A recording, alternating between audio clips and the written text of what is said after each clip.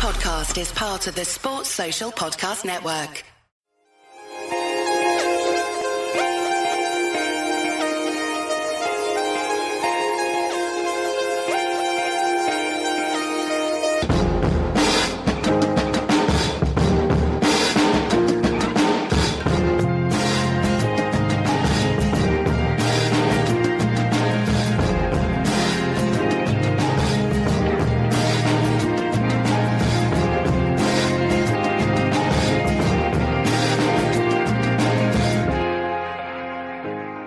Well, it's the Anfield Index Transfer Rumor Show. I'm your host, Justin Wells, and joining me as always in a second will be my co-host, Tadiwa Chanakira. At the top of this call, though, I do want to put out a disclaimer that unlike most of our shows, this one is going to be team-specific to covering Manchester United, a team that is near and dear to the heart of all Liverpool supporters. You probably figured that out from the title of this podcast, that it is about them. And if you don't want to listen any further, I don't blame you. There might be some information in this. There might be some comedy in this. There might be a little bit of both.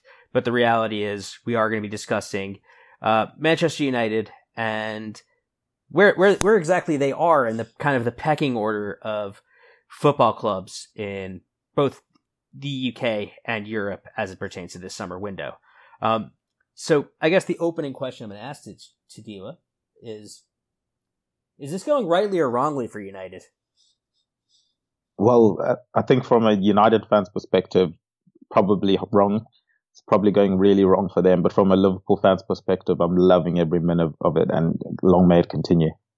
So I guess basically the way in which you have to assess this is, where is Manchester United as a football club?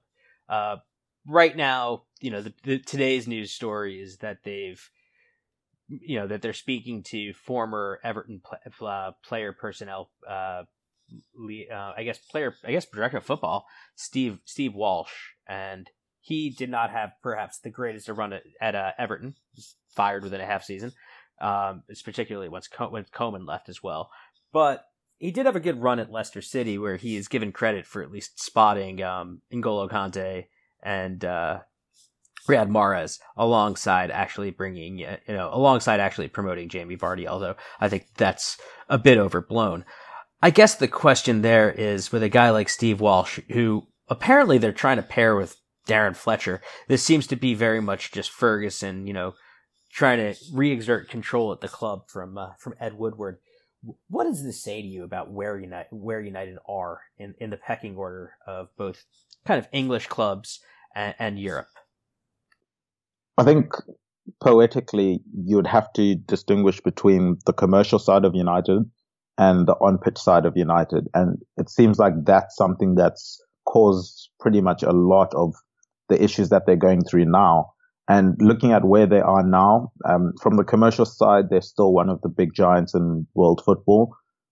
Whether or not it's going to take a hit on them getting consecutive years outside of Europe, I suppose we'll tell a lot more at the end of this coming season, because a lot of their deals, sponsorship with Adidas and some of their other sponsorship deals, do have clauses that would affect them a lot more financially if they don't make Champions League once again this coming year, heading into then, what would it be, 2020, 2021.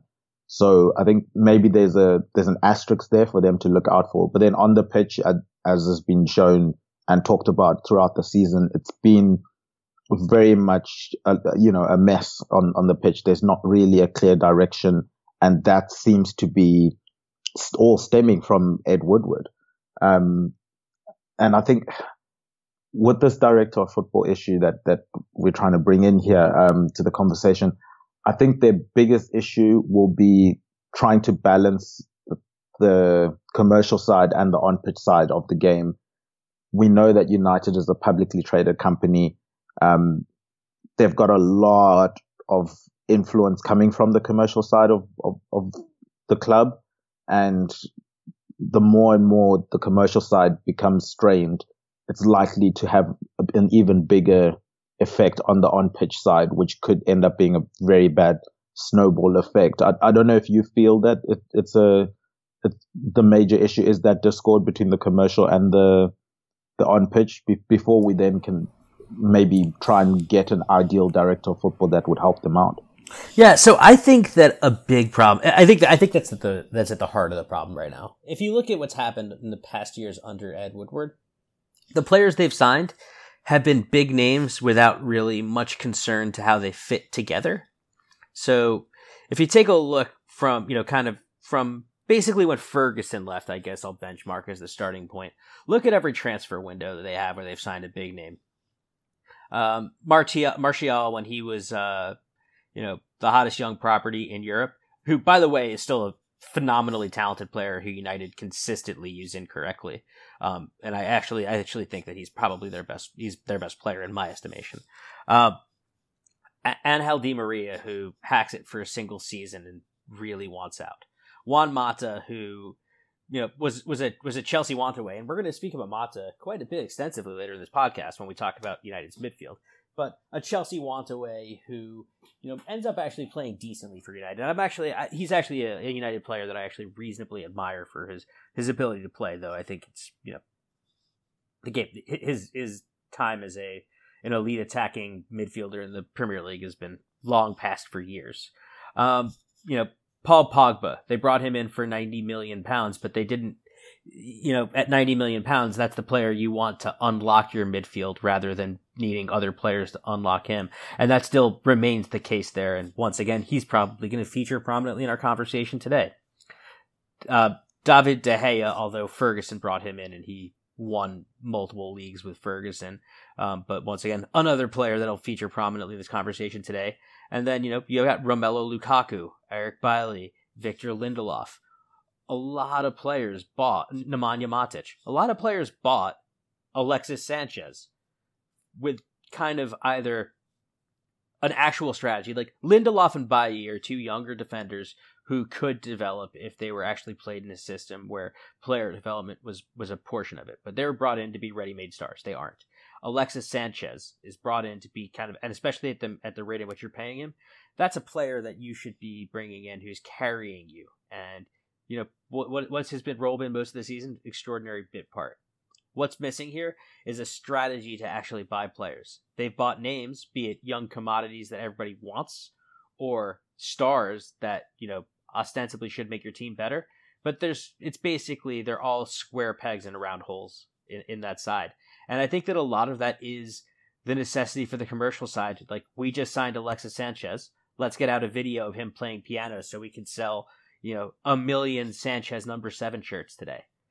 It seems as if the thing that's actually kind of fueling the transfer window is, can I sell shirts today? Can I sell sponsorships on this? Yeah, and I think that then bleeds into what is effectively corroding the club as a whole, and perhaps that's what Sir Alex Ferguson is trying to rope back or try and put back on track with some sort of direction.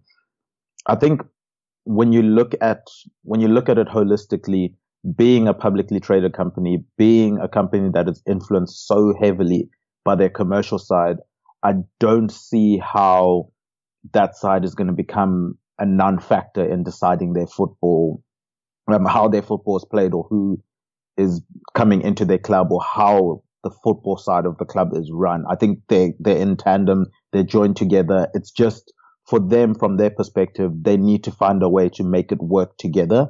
And there are ways to do it. It's just whether or not they're willing to engage in that.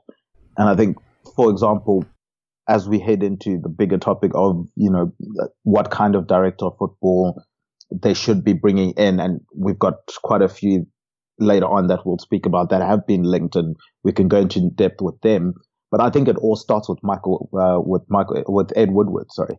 If we know that he is basically in control of everything at the club, whether or not people want him to be in control of the football side, I think he is going to be in control of the football side. And he wants players that are going to, as you said, increase the commercial exposure of Manchester United, increase the revenue, increase, the buzz around the global brand that is Manchester United Football Club. And I think the problem with that is United are looking at maybe directors of football that aren't necessarily matching that, and there's going to be a lot of conflicts of interest that is going to come from that. And we've seen if we can bring it in from a Liverpool perspective, where the guys that are handling the transfers and maybe the manager don't necessarily see eye to eye and how that can affect which players are coming in, which ones are leaving, how much pitch time is given to certain players. And that's not a recipe that's going to work. So, I don't know if you feel that the buck stops with Michael Edward and him deciding someone that's similar to him, or we can evaluate, I suppose, with the different benefits of the different guys that have been linked.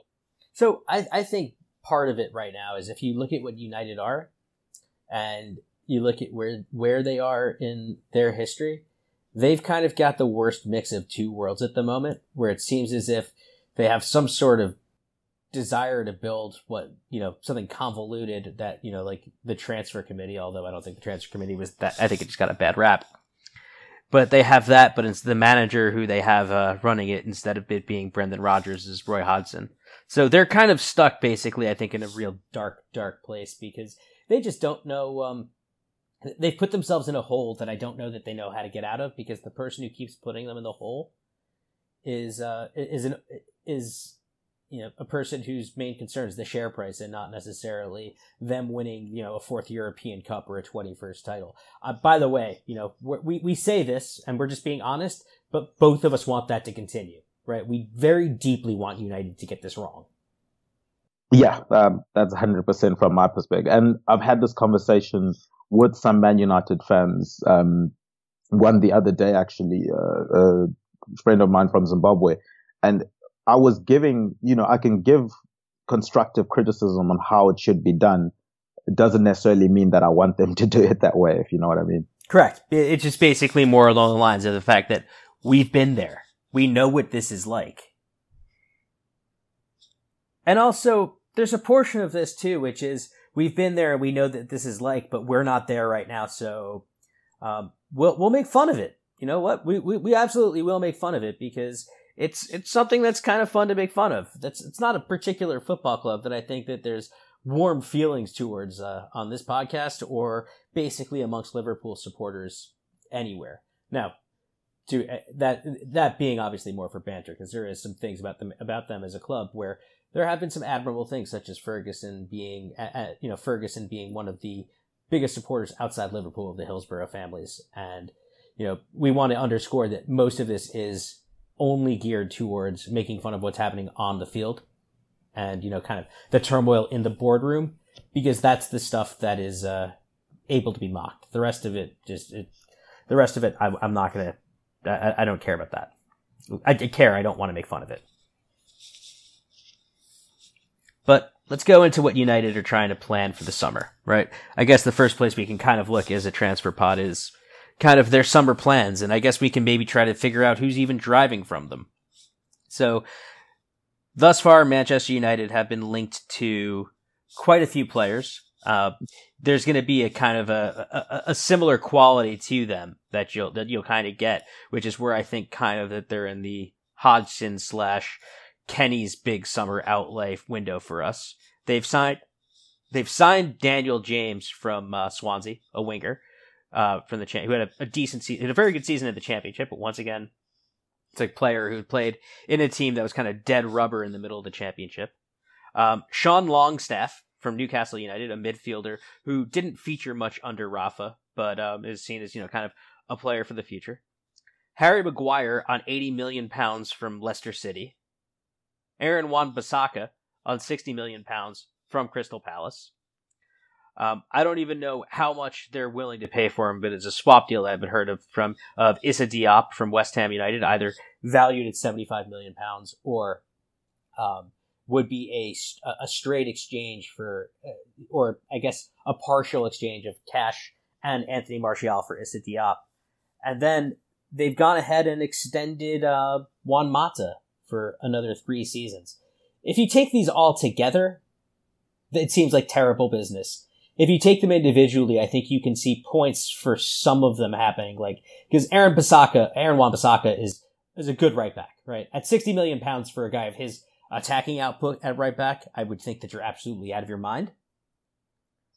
But individually, you can see where there's a case to be made for some of those if you're United, knowing that you're going to have trouble attracting that marquee player. Yeah, and that seems to be the theme for Man United for a couple of years now, where yes, you can pick out one or two players that they do sign or that they are linked with and say this is a good player. You can see how and where they're going to improve the club, but cohesively, it doesn't seem like there's any sort of chemistry with who they're picking, who they're targeting, or even knowing, for example, where Man United how Man United are planning to play next season. You could ask 10 Man United fans and you'd probably get 7 or 8 different formations and tactical, nows of how they want the team to play or how they think the team is going to play. And you can tell from the amount of people that they've been linked with that it doesn't seem like they know fully well what the plan is. Yeah, and that's what it seems like to me, because some of these players, like Harry Maguire, I think, basically if you're buying a center back, particularly of a Harry Maguire kind of center back, I think that puts questions as to what kind of line are you going to play, because you don't play Harry Maguire in a high line, right? That would be kind of suicidal defensively. And if that's the case, what did Solskjaer have United doing when they made their initial bounce under them? They were playing an extremely high energy way within which a guy like Maguire would get, pretty exposed pretty quickly. But if their strategy is to kind of sit deep, head away pressure, and kind of play, just try to be aerially dominant in two boxes, then a player like Maguire starts to make a little bit more sense. Because as much as I don't think he's, the same kind of aerial presence as like a Virgil van Dijk, he's still a good defender in the air. Now, I guess the question that you need to ask around both Maguire and then Wan-Bissaka is, Maguire's estimated to cost, given an £80 million valuation, Aaron Wan-Bissaka a £60 million valuation. Don't you think you could do better for $140 million and basically kind of rebuild your entire back four if you just employ scouts who actually have contacts at European clubs and you go look for younger or just, European talent that actually makes more sense? You'd hope that as a fan of any club that, throughout the season, the scouting goes beyond, those marquee signings that don't necessarily impact the squad. And I think maybe that's where Liverpool have done it really well, in that it doesn't necessarily take a 50-60 million pound left back. You can find a left back from, a championship bound club and still make something of it. And perhaps that's where, as you mentioned earlier, that James signing the thinking comes from United and signing him. My only concern is I trust why Liverpool was signing Andrew Robertson, considering how advanced our, scouting system is in terms of the analytical side of it. It seems to be more trying to find a profile of a player than necessarily finding a name of a player. Whereas at United, it's the complete opposite. So when they're now signing a player from the Championship, I'm wondering analytically what exactly have they seen that everyone else has missed out on, because they got him quite relatively easily without much fight from anyone else in the Premier League. Yeah, that's what seems to be like the part that I'm wary of, is everybody else seems to have had trouble moving players in and out of the Premier League thus far this season, right? I think the only signing actually of a top team thus far is him, right? Arsenal and Chelsea haven't signed anybody yet. We haven't signed anybody yet. City, they're apparently close on two signings, but they haven't signed anybody yet. United bring in Daniel James, and it's just an easy, just like a transfer that's done very quickly. Leads you to believe that what other competition was there for his name, and is it just because of the fact that United are going to offer better wages that they're going to attract these players who just think, like, I can catch on with a big club right now, who might not have us or City or Spurs or even Arsenal or Chelsea looking at them, right? United seem to be in a really bad spot. Now, if we're looking also kind of at the concept of a plan, the thing that I also don't get, and I keep coming back to Wan-Bissaka and Maguire, is why do you sign Aaron Wan-Bissaka when you've already spent a bunch of money last season on Diego Dalot, another right back with a pedigree, and you bought a young player to play that position. They did this before when they signed Darmian, who Darmian didn't work out. He's not a particularly great player, but it just seems as if they're buying without giving these guys a chance to develop. and also buying with a short-term goal will probably then be the argument. And I suppose that's when maybe the argument that Fergie wanting a director of football, well, specifically one that he favors coming in, is you can't be spending, upwards of 100 million on two right backs of a similar age in back-to-back seasons. That means something went really, really wrong in the scouting of who you are trying to sign. And as we've alluded to now, it seems like that seems to be a really big issue when there's no direction at all. Yeah, and that's where I'm lost also with their plan too. Because if you look at the other players that they're rumored to be bringing in, and I think you have to start looking at the outcomes when you look at this too, right? So when we go to the midfield, they've just given Juan Mata at 31 a 3-year extension. Now, Juan Mata is a player who relies on guile, the ability to pick passes, the ability to find pockets of space, right? So pace isn't necessarily something that he needs in droves to succeed in the Premier League, or at least it wasn't. But this is a player now who actually might lack the pace to kind of get around the pitch enough to do those things these days. And they've just given him another 3 years, right? What is the purpose of that? Because you don't sign someone for 3 years to basically phase them out of the team. You sign someone for 3 years because of the fact that they're very important to your team. So I'm just trying to get my, is this a move where there's a logic to it? It seems like a move that, considering the time of the year where they have given them this extension, it makes me worry. If I was a United fan, putting a United fan's hat on, as weird as that sounds, it makes me then wonder, have they missed out on a specific target that they wanted for that area that's resulted in them having to succumb to, the demands of a Juan Mata? If you've got a player like that who you don't plan on shipping, out, clearly it's a player that you would have tied up to a longer term deal a lot earlier in the season.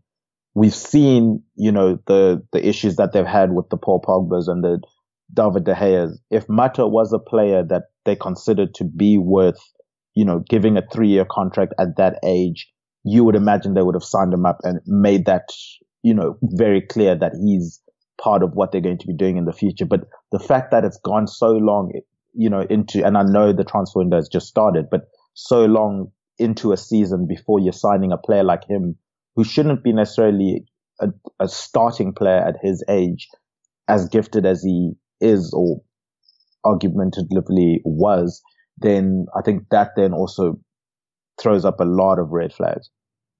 And the red flag it throws up is, who played attacking midfielder most for United this season? I suppose Jesse Lingard.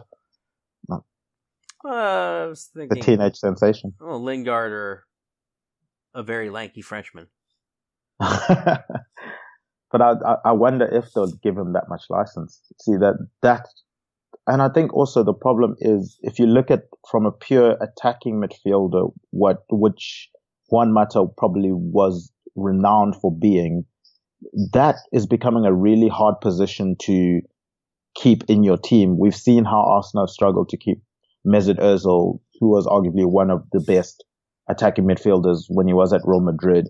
That specific, position where you're isolated as the sole number 10 seems to be phased out at this point in time of football. We know football goes through cycles, and we've seen the Ericssons drop a bit deeper, come a bit wider, whereas in earlier years they would have been slap bang right behind the striker looking to create. So if you're signing a player in Juan Mata who, at his age, it's unlikely that he's going to be able to, adapt to a new style or position, so to speak, I have to question that. Yeah, and I guess the comparison there would be Mata, and I guess the player he's been likely been compared to for most of his career, because they're from the same country and played the same position and were probably competing at the national team level, is Mata and David Silva, right? And they've been in the same city for a while too. Silva's had to drop significantly deeper into City's midfield to function as well too.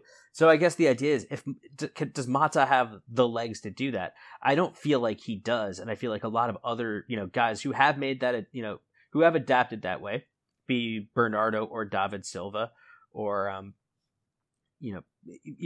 they've managed to find ways to go through with it. I don't think that Mata has the range to be able to play a central midfield role, even if it's just like some sort of kind of augmented box to box where you take away some of the defensive responsibility, right? Kind of what Pogba was doing for large portions of the season.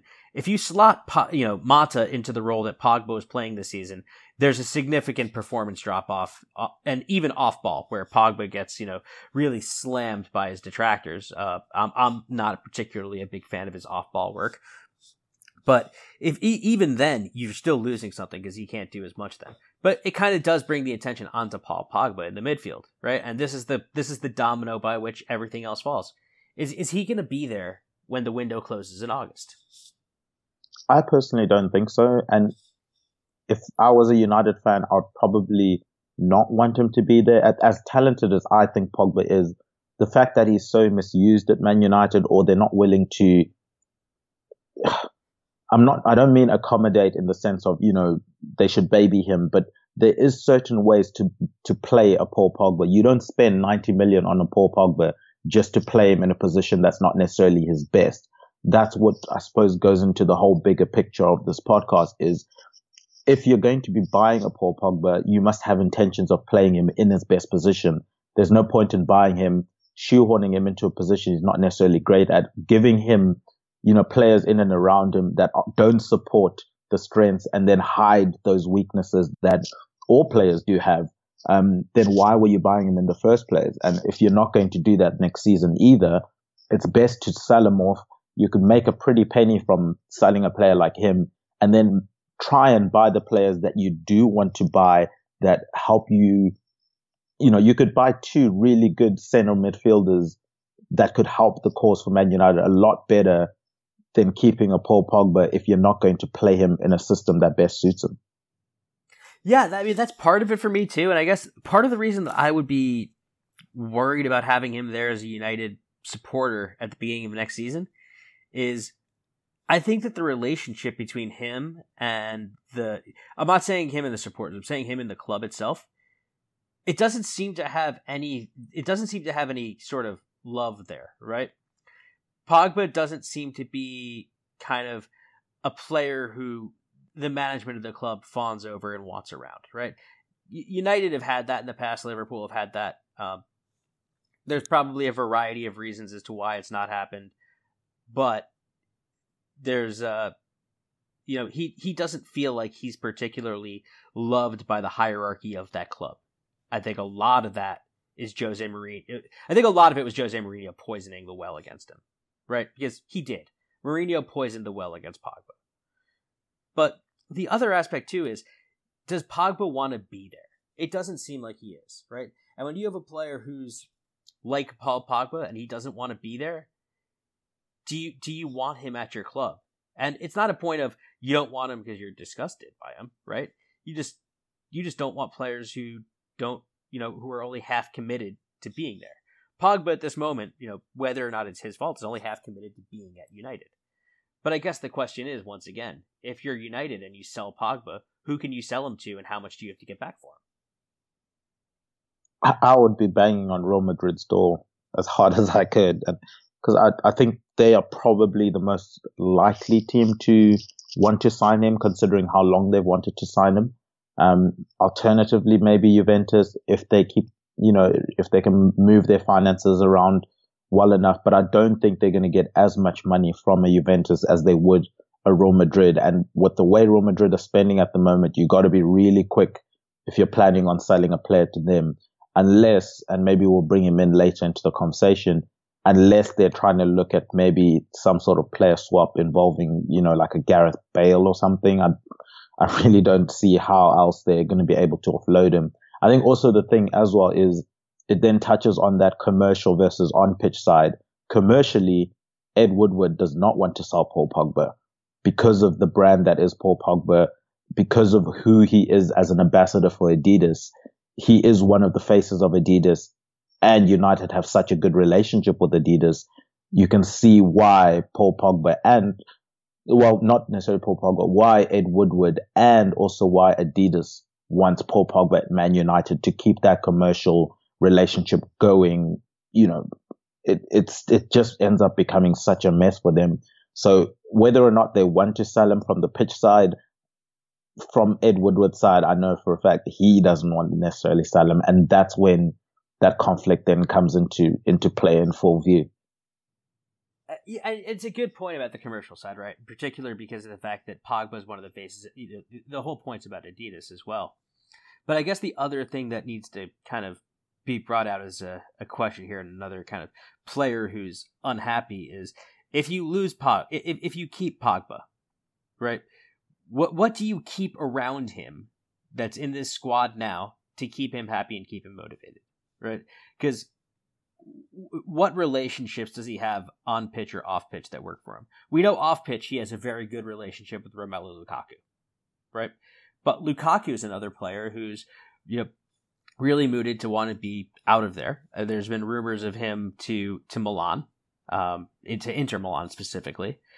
But I guess the question is, once again, where does that put United if they're selling Lukaku? Because what are you going to get back in as a striker? What are you even going to, what system are you even going to play? Are you going to get another target man, or are you going to go with something mobile? And I think it all comes down once again to this lack of a plan, where they have Romelu Lukaku, who they just bought 2 seasons ago for, I think, £70 million.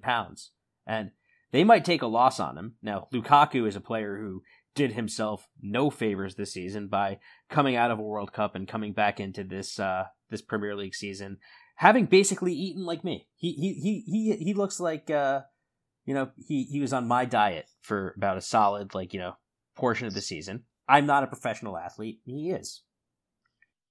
I think the biggest problem for Lukaku is he's a player that doesn't necessarily offer as much on the field, except for goals. And when he's not scoring goals, when the goals dry up, then it becomes glaringly obvious that he's not offering much else on the pitch.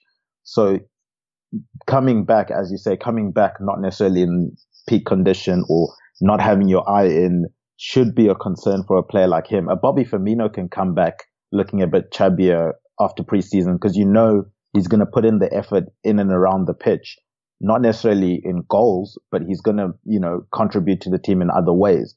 But if your primary role and your primary asset is contributing and putting the ball in the back of the net, you better make sure that you're on fire 80 to 70%, if not even higher, for the whole season. And if he's not doing that, that becomes a really, really big concern.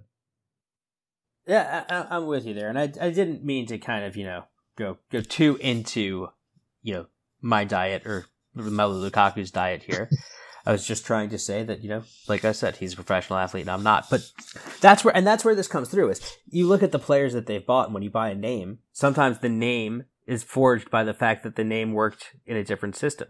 Lukaku worked really well at Everton because everything Everton did was funneled towards him, and the pressure wasn't on him to have to win the league or win the Champions League with Everton because it's Everton. That's an expectation that they only have once we've won the Champions League. They think that they can, one better us next season.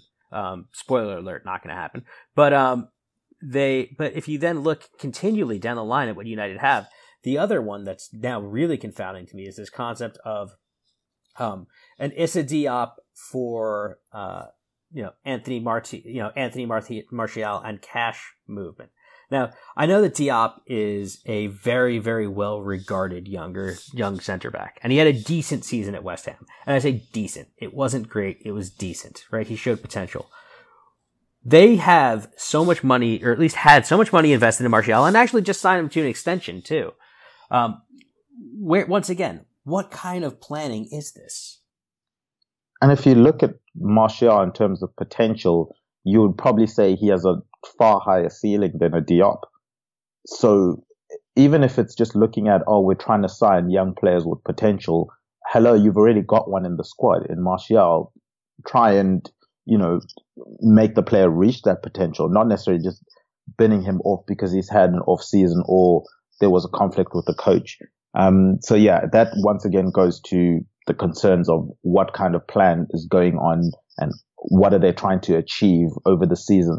I think also with a lot of these players that we've mentioned, you can see there is a lot of money that they could generate if they did have a quick fire sale where they just offloaded 5 or 6 of their biggest stars. But I think once again, the problem for Man United is that commercial side. From a shareholder perspective, they can't lose 5 or 6 big name signings in terms of, their commercial players. So even, trying to football manager it by saying, okay, we can generate 250 odd million if we sell a Sanchez, a Pogba, a De Gea, a Martial, and then we try and restart everything again. That has major impact on their commercial side and major impact on their share prices and the business side of the game. So they can't do something like that. And the problem for United is the only solution they've come up with now is try and, plug the holes by bringing in more commercial players or more big name players instead of saying, can we go a season, where we are rebuilding? Most clubs could do that. A Liverpool could maybe do that and get away with it, and we have arguably done something like that. And there are other clubs in the Premier League that could go for a season where they just say, you know what, top 4 isn't the aim. Let's just try and build something for the season after the season. Just make sure we have the foundation, the football and everything ready. United can't do that because they have so much hanging on getting into top 4 or doing well in competitions that they have to always plug a hole. And that seems to be the problem as well. All right, so let's get into then, as we get towards, progressing this. Let's do a little role play here on this particular podcast. You're the chief executive officer of Manchester United. You're Ed Woodward, only smarter. What do you do to fix this? First and foremost, considering how good he is from the business side of things, I think he would have to realize that obviously the two sides are coming to a really, really bad collision, which could have long-term effects for the club. Maybe that might be good for you've heard some fans say that might be good for them to have that collision, because it might mean the Glazers are then forced to sell to someone else that has better appetite to run the club the way that the fans want to run it. But I think for him, from his perspective, he has to be able to go to an Adidas or go to some of the bigger sponsors and maybe even some of the bigger shareholders and have an honest heart-to-heart conversation where he's saying, look, we have to sacrifice 1 year, and it will be, for the benefit of the future of the club, just to get that stability. At some point, they're going to have to sacrifice a year, stop trying to plug holes and just start from fresh, clean out some of the stuff. You can't be giving contracts to Ashley Youngs and Smallings and then also trying to buy Wan-Bissakas. It just seems very conflicting. So it needs to hit a point where they speak about it. But the problem is whether or not they're able to do that.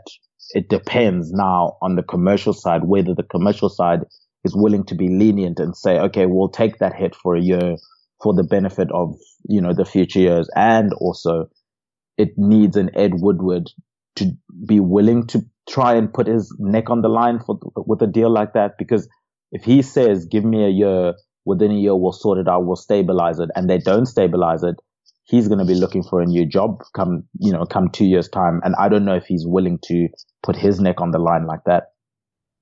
Right. But then there is the other side of that, which is at some point, the commercial part will suffer if the quality of the on-pitch product doesn't win. Right. We saw that with Liverpool. People don't want to go watch a side when they know that any chances of success are going to be fleeting and an extraordinary long shot. Right? Like you'll still fill up your ground every week, but you're not selling, 10 million shirts in China if you're not winning. Now, one of the other things that I think is interesting as far as how you get out of this if you're United is the fact that Ed Woodward does need to realize that while he is maybe the smartest guy in the room on commercial deals, he just needs to pick a direction, right? With the football club, he needs to pick a direction and realize that not every single signing is going to generate that buzz. You're going to need that £8.5 million Andrew Robertson to win you games sometimes more than you're going to need the 90 million pound Paul Pogba. But what's out there then for United that you would actually do that they're linked with this summer? So let's kind of quickly go through just a brief recap. Which of these player moves would you do, and which ones would you reject? Selling David De Gea. See, the problem with United is, if we're selling De Gea, do I know that we're getting a replacement, a worthwhile replacement? It's easy to sell him, but in terms of him wanting to leave, it's clear that he doesn't want to be there. And if he's going to keep costing them the way he was costing them this season, then it's not worth keeping him. Yeah, I agree with you. Yeah. All right. So, other players that they're linked with either coming in or going, right? I don't think that there's too much that's actually rumored to be outgoing in their back four, though. I could see Eric Bailly going because he seems to be candidate number one for abuse at the moment. And if I'm him, I leave because he still has time to resuscitate his career because he still is young and talented. Yeah, I have to agree. I think he's prime scapegoat number one purely because of, as you said, with Pogba suffering from the Mourinho story spinning and, narrative spinning. Bailly seems to be the scapegoat of every time people see him on the pitch, he's a reminder that they never got Maguire. And I don't see how that benefits him at any point in time next season. Yeah. So brings us to the next player. Do you buy Harry Maguire for £80 million? If you're gonna play a high line, stay far away from him. There are far better centre backs that you can get for a lot cheaper as well. Once again, it's a stylistical thing. What are we trying to do next season? Personally, I don't think they should be looking at him. I think it's way too much money. We have to remember Leicester are financially quite a stable club, so they're not going to allow players to leave on the cheap. And also remember the expectation that Harry Maguire is now coming in with, because he's been seen as the savior of the defense for the last 2 or 3 years. He's not Virgil van Dijk, and they're getting into that territory of trying to make him into a savior, they're linking him as though he's their Virgil van Dijk, whereas it's a completely different scenario. And you know how people love to pair and match people and players, and that could be a concern for them. If I'm in charge, I'm not signing Harry Maguire. Nor am I. And I think it's a lot of the reason that I think that Maguire has been linked so strongly with them, not besides the fact also United want him, is probably because of the fact that I think at this point pretty much everybody's heard Matthias de Ligt doesn't want to go there, and Kalidou Koulibaly does not want to go there, right? Those are the two probably best defensemen that you can buy in the market right now. Is combination of age and ability, because Virgil van Dijk is not for sale, and if you're another club trying to get towards him, back off. He's ours. But moving on then to the right back position, we've spoken about Aaron Wan-Bissaka. At £60 million, would you buy him? Or do you think it's a situation where just where good player price tag is just absurd for a player at that position with his skill set? I think at his age and his skill set, and considering, I think from my perspective, it seems like they've kind of given up on Deleuze. Whether or not I think that's the right thing to do, that's not for debate here, I guess. But what I think is, for that price, I would go for him if I'm Man United and sort that position out for the future. The next 10 years, he's our right back. Don't touch that position again. And you have to tell them, you have to have a coach, or the coach has to give that nod that this is going to be the club's right back, or, as likely as Ole Gunnar Solskjaer is going to be to be in charge of Man United within a year's time. I guess we'll see. Maybe this is when a director of football comes into play, where he's going to say, Aaron Wan-Bissaka, you're going to be our right back for the next 10 years. Whichever manager's coming in, when we have those discussions of your plans for the team, one of those plans should involve Aaron Wan-Bissaka as being our right back. And that's how you start building for the future. So for me, I think we sign him up and then we take it from there. From now onwards, he's our right back. See, I'm with you to the point of just I hate the price tag for it because of the fact that I think that fullbacks are, while they're important, it's a law of diminishing returns position as you get older and you can't run as much. But Wan-Bissaka is 21, so that's not something that has to be worried about for quite some time. I just think £60 million for a fullback is absurd. But that's just me. And I think, look, and there's a reason that happened. It's because of the amount of money that Pep Guardiola spent on fullbacks. But moving into the midfield, they've been linked with, as mentioned earlier, Sean Longstaff from Newcastle United, who, to be perfectly honest, I know nothing about. James Maddison from Leicester City, a player who will probably cost a ton, and I think I don't think it's arguable whether or not that he has a high talent level. I think the question is how high is the talent level, and then. Who else have they been linked with in midfield? I'm drawing a blank. Bruno Fernandes. Oh, yes, well. Bruno Fernandes, a player who we know who is one of Europe's hottest commodities at the moment for his goal-scoring exploits in Portugal. So, of those three, if you're Manchester United, what do you do? Because Maddison and Fernandes play effectively the same position. Yeah, they do. And I think with regards to Longstaff, I'm wondering if the Longstaff and the Maddison links are tied into whether or not Pogba's going to be there next season. Because if I'm not mistaken, Pogba counts as one of their homegrown players, having grown up at United until the age of 21 or so. So he counts as the homegrown when it comes to, European competitions. So I have a feeling that's where Maddison and Longstaff maybe become a factor if Paul Pogba is leaving. Whether or not they're the caliber of United players, I think maybe not. Longstaff needs a coach. You can't expect him to come into Man United and rely on natural talent. He needs to be groomed and grown as a player. If I'm a United, I would rather go for a Lewis Cook than a Longstaff personally. But, and I think you could probably, get them at similar prices maybe. Bournemouth seem to be quite a friendly club when it comes to transfers, or maybe that's just with Liverpool. But I think stylistically, Lewis Cook would be much better for them than a Longstaff. Yeah, well, and then there's one other player I've forgotten though who plays in the deeper midfield position, but they've also been linked with Declan Rice, who is going to cost a lot, right? West Ham United will charge an arm and a leg for him. And rightfully so, I think. He's a very good player. He's a very good player, and he's declared for England now, if I'm not mistaken. So once again, that becomes a factor in terms of homegrown players. He's going to cost a pretty penny. That's why I was trying to look for maybe the most undercover English player, as it seems to be the criteria, but where they're not going to get absolutely rinsed for him. They need someone that can bring him under the radar that seems to be quite comfortable. Maybe even, if you can sneak from if you go to a Wolves,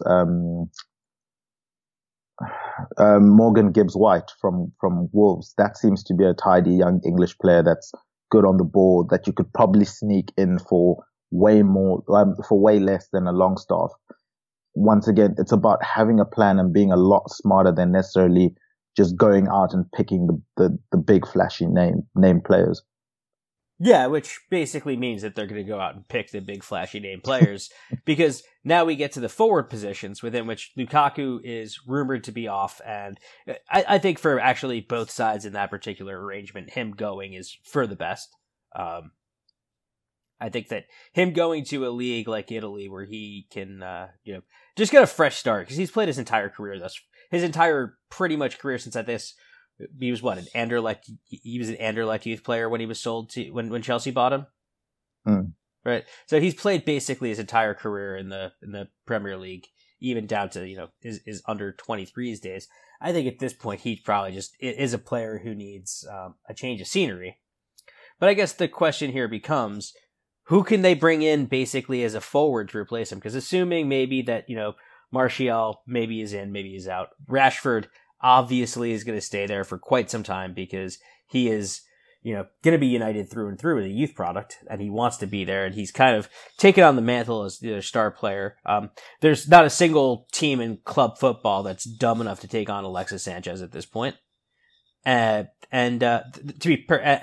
guess it comes down to it of, for the past few seasons, United have been linked with Antoine Griezmann and Gareth Bale ad nauseum.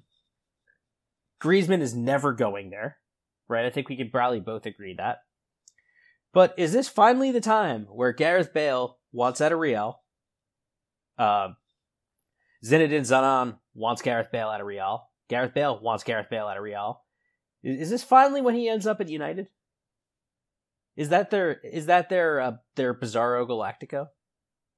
I've always thought that he's going to end up at United. He just seems like a United player, considering the profile they've gone for recently.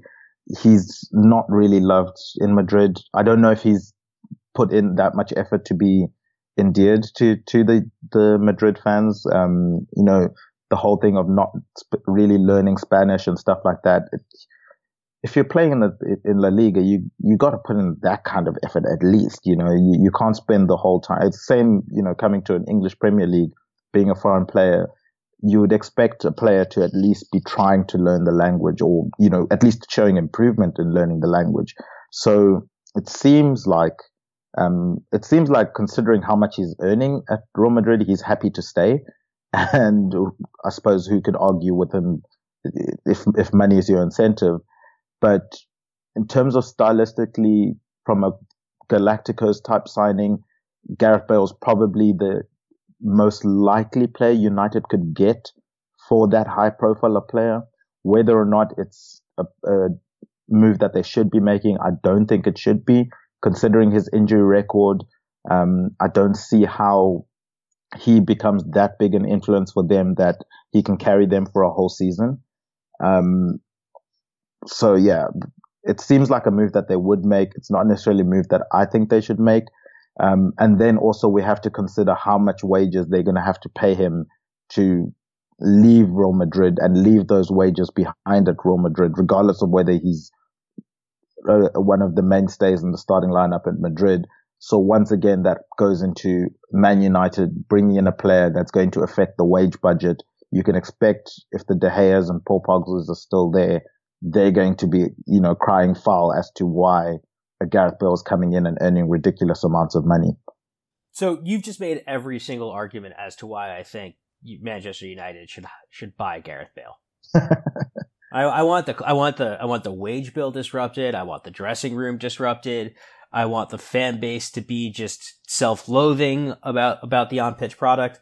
But I guess really kind of where we close this down is we did say we'd give some names about how you fix this, right? Who is up to the task of fixing this? And, I guess it's a concept of who can they get and who can't they get, who can do it. Because I think Michael Edwards could fix it, but hands off, he's our laptop geek. But who do you particularly think, you're Ed Woodward. You finally had your Eureka moment. Who are you going out and saying, fix my football club? I think considering Michael Wood, it seems like Ed Woodward's criteria is highly influenced by ex-United players. And first and foremost, don't go touching a Rio Ferdinand or a Darren Fletcher or anyone like that.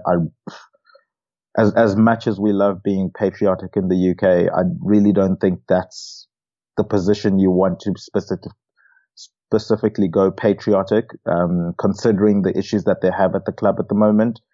I would personally, if I'm going to go with an ex-player, maybe Van der Sar, try and prize him away from Ajax, considering what he's done with Ajax, not necessarily him being directly involved for the season that they've had, but he's been in and around the club system for so long at Ajax now that he's learned a lot more that he can bring to a situation like United have now, opposed to necessarily a Rio Ferdinand or a Darren Fletcher. You can't bring in people that don't have experience. So yeah, I think if the criteria is it has to be an ex-United player, he's probably the first person that I'm going to go looking at, Van der Sar. I don't know. How do you feel if it's purely just Man United ex-players?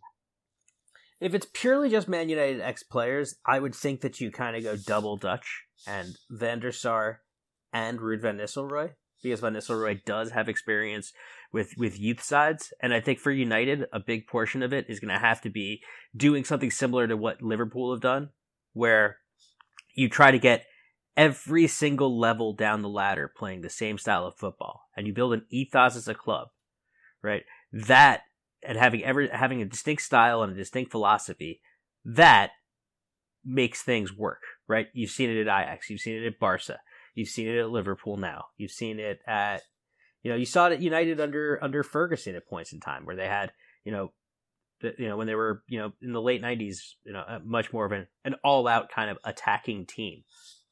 I think you do need that kind of, personality to your game that works. Now, I don't think that the answer is a former United player of any sort. I think the answer is they need to go out and get Diego Simeone, because I think that's the player who that's the manager who fixes this. You get him, you have him bring in whatever he has in his setup from Atletico, and you're just giving them more money. It's a similar thing to what we've done with Klopp. We've basically said, you've had these constraints. You're still going to have these constraints where you're going to be chasing teams with more money than you, but you're going to have a lot more than you did at Dortmund. Now, with Simeone, him going to United, yeah, there's a club that has more money than them in City, but United can basically play whatever they want for people because of just how long and how good they've been successful off the pitch. But if, United ever gets Simeone, then I get afraid. If it's someone like Van der Sar or going double Dutch like I have, or or just going with Van der Sar like you have, I'm still not that afraid.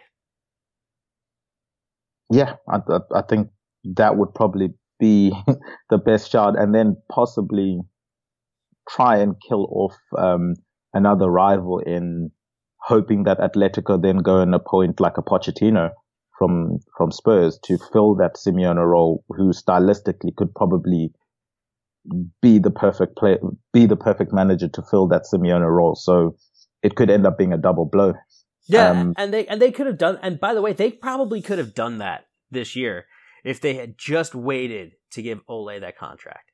Right? That's just another thing that that we haven't touched upon yet, which was just how foolish it was to bring in a manager like Solskjaer and giving him 4 years based on 10 very weak games with really, really statistical underlying evidence that shows that they weren't particularly much better, just much luckier. Yeah, and also the fixtures. They brought him in at a really good time when you look at fixtures.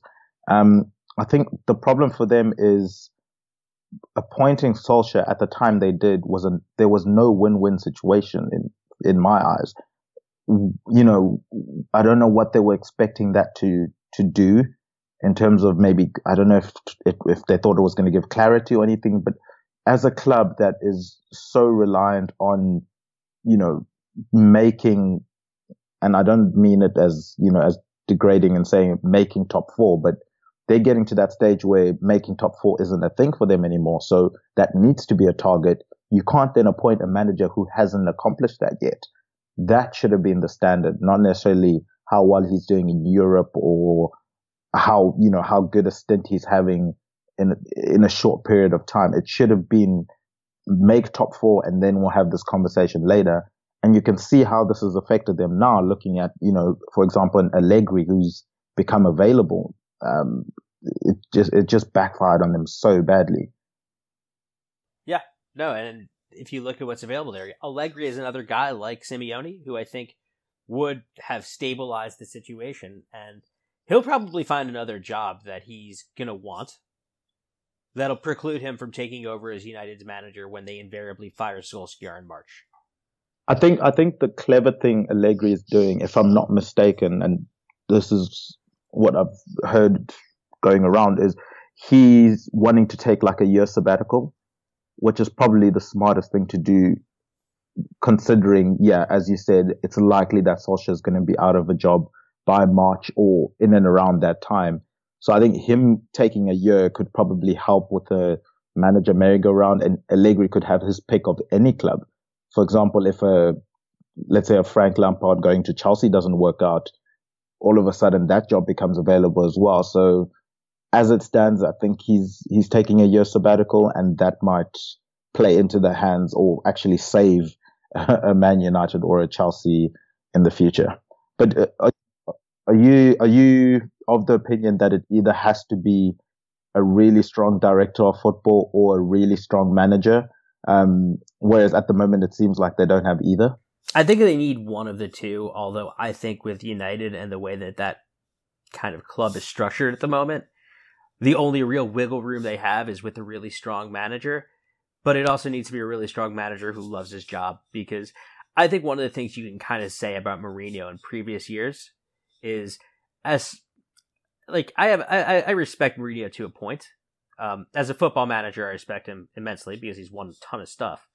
But I think he just fell out of love with the game, and I think it showed. Right? Because if you look at how cynical he got towards it, where his teams just started playing anti-football, I think he just fell out of love with it, and I think that they need to find a manager who's passionate about it and actually returns energy and enthusiasm. Simeone's properly out of his mind, so I think he's that kind of guy. I think Allegri might be too laid back to do that. Yeah, it might end up becoming like an Emery situation at Arsenal, maybe. Yeah, in terms of style, a laid back style of manager. I mean, it's apropos of nothing to this conversation, but I think Allegri is the next long-term manager at PSG. He's the next one they pass on that attempt to try to win the Champions League too, because it's been the thing that's eluded both of them. Yeah. But I think also, if just to maybe give people options of a director of football as well, maybe like a Luis Campos, who was at Monaco and built that dream team Monaco side. He seems to be someone that's really keen to try and continue to do that type of thing where it's a rebuilding project. Perhaps he could be an option for them. I don't know how you think of him, or if you have any much opinion on him. I don't have much opinion on them. I did find those Monaco teams fun to watch, though. But I could see him. I could also see something like, who's the guy who's built up Leicester, who just Walsh. Oh yeah, we got to get back to him. Walsh, yeah, yeah, we were supposed to talk about him. I could see him coming in. I don't see him necessarily being good at it, because he did ruin, because his experience at Everton was terrible, and it seems to just be part of Fergie's good old boy network. But I could see it potentially working out for the reason that he actually does have a process as a director of football. Now, I think where it fails is if they actually use him as head of recruitment and they make him get into some weird structure with him, Ed Woodward still having final say, Darren Fletcher, and a fourth guy whose name I can't remember, right? I have no problem with committee think. I just have a problem with committee think where at least two parts of the committee are completely defective. Yeah, that's true. And considering how tightly Ed Woodward is willing to hold the reins, it seems like it might end up being some kind of committee where he has the final say, maybe, opposed to a manager. So yeah, that could become conflicted. I think the problem also for Steve Walsh is he came into a situation which would be similar to what he's coming into at United, where he had certain aspirations and visions of what he wanted and the style and profile of players that he wanted to bring into the club. And the owners had a completely different perspective of who they wanted to bring in, and the owners tying that in with the type of managers the owners were pushing at him to bring in. Marco Silva and Steve Walsh, they had very different ideas of the type of profile of players they wanted to bring in. And you can see where that type of clash ends up affecting on the pitch as well. When there's random signings and there's no chemistry, that could become a problem for United as well, where an Ed Woodward and a Walsh have completely different ideas of the type of players they want to bring in. And once again, it doesn't necessarily solve the issue at hand. Yeah. So I guess a last place to leave this is, which player this summer in all of Europe would you want to see sign with United just for the laughs? Gareth Bale. Yeah. I think it's basically... He seems my most realistic one, I suppose. No, I mean, it seems fair because he is the type of signing that United have made recently. Huge name, probably past the part of his career where what he's functional at doing, he can really do that well anymore, because he's definitely lost some pace and he has no right foot. Yeah. And it will just cause so much problems, it just seems. And the beauty of it is it would be such a heralded signing. The fact that he's coming back to the Premier League, everyone's going to remember him as United are back. Player, you know what I mean? The player that left Spurs, not necessarily the player that's, he's done well at Real Madrid numbers wise, but in terms of contribution on the pitch, as we mentioned with like a Lukaku type player, where United need a lot more from their players than necessarily just end product.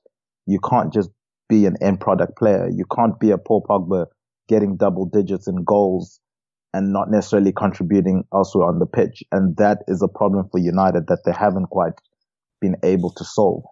No. Well, the real joy of this particular podcast as we close it is the fact that we can talk about Gareth Bale and not get angry about what happened in Kiev, because 6 times. It's a good thing to be able to talk about that all summer. The transfer window is jaded by 6 times. But I think that I shouldn't say jaded. It's the opposite of jaded. It's glorious from that.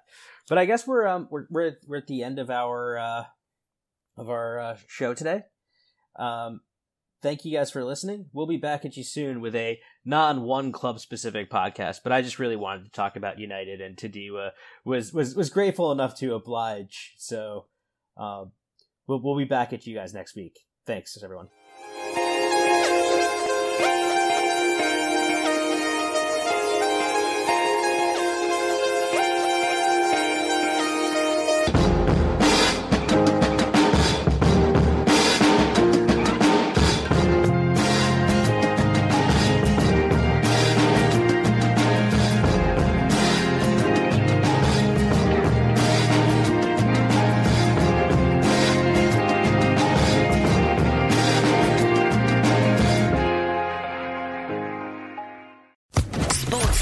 Podcast Network.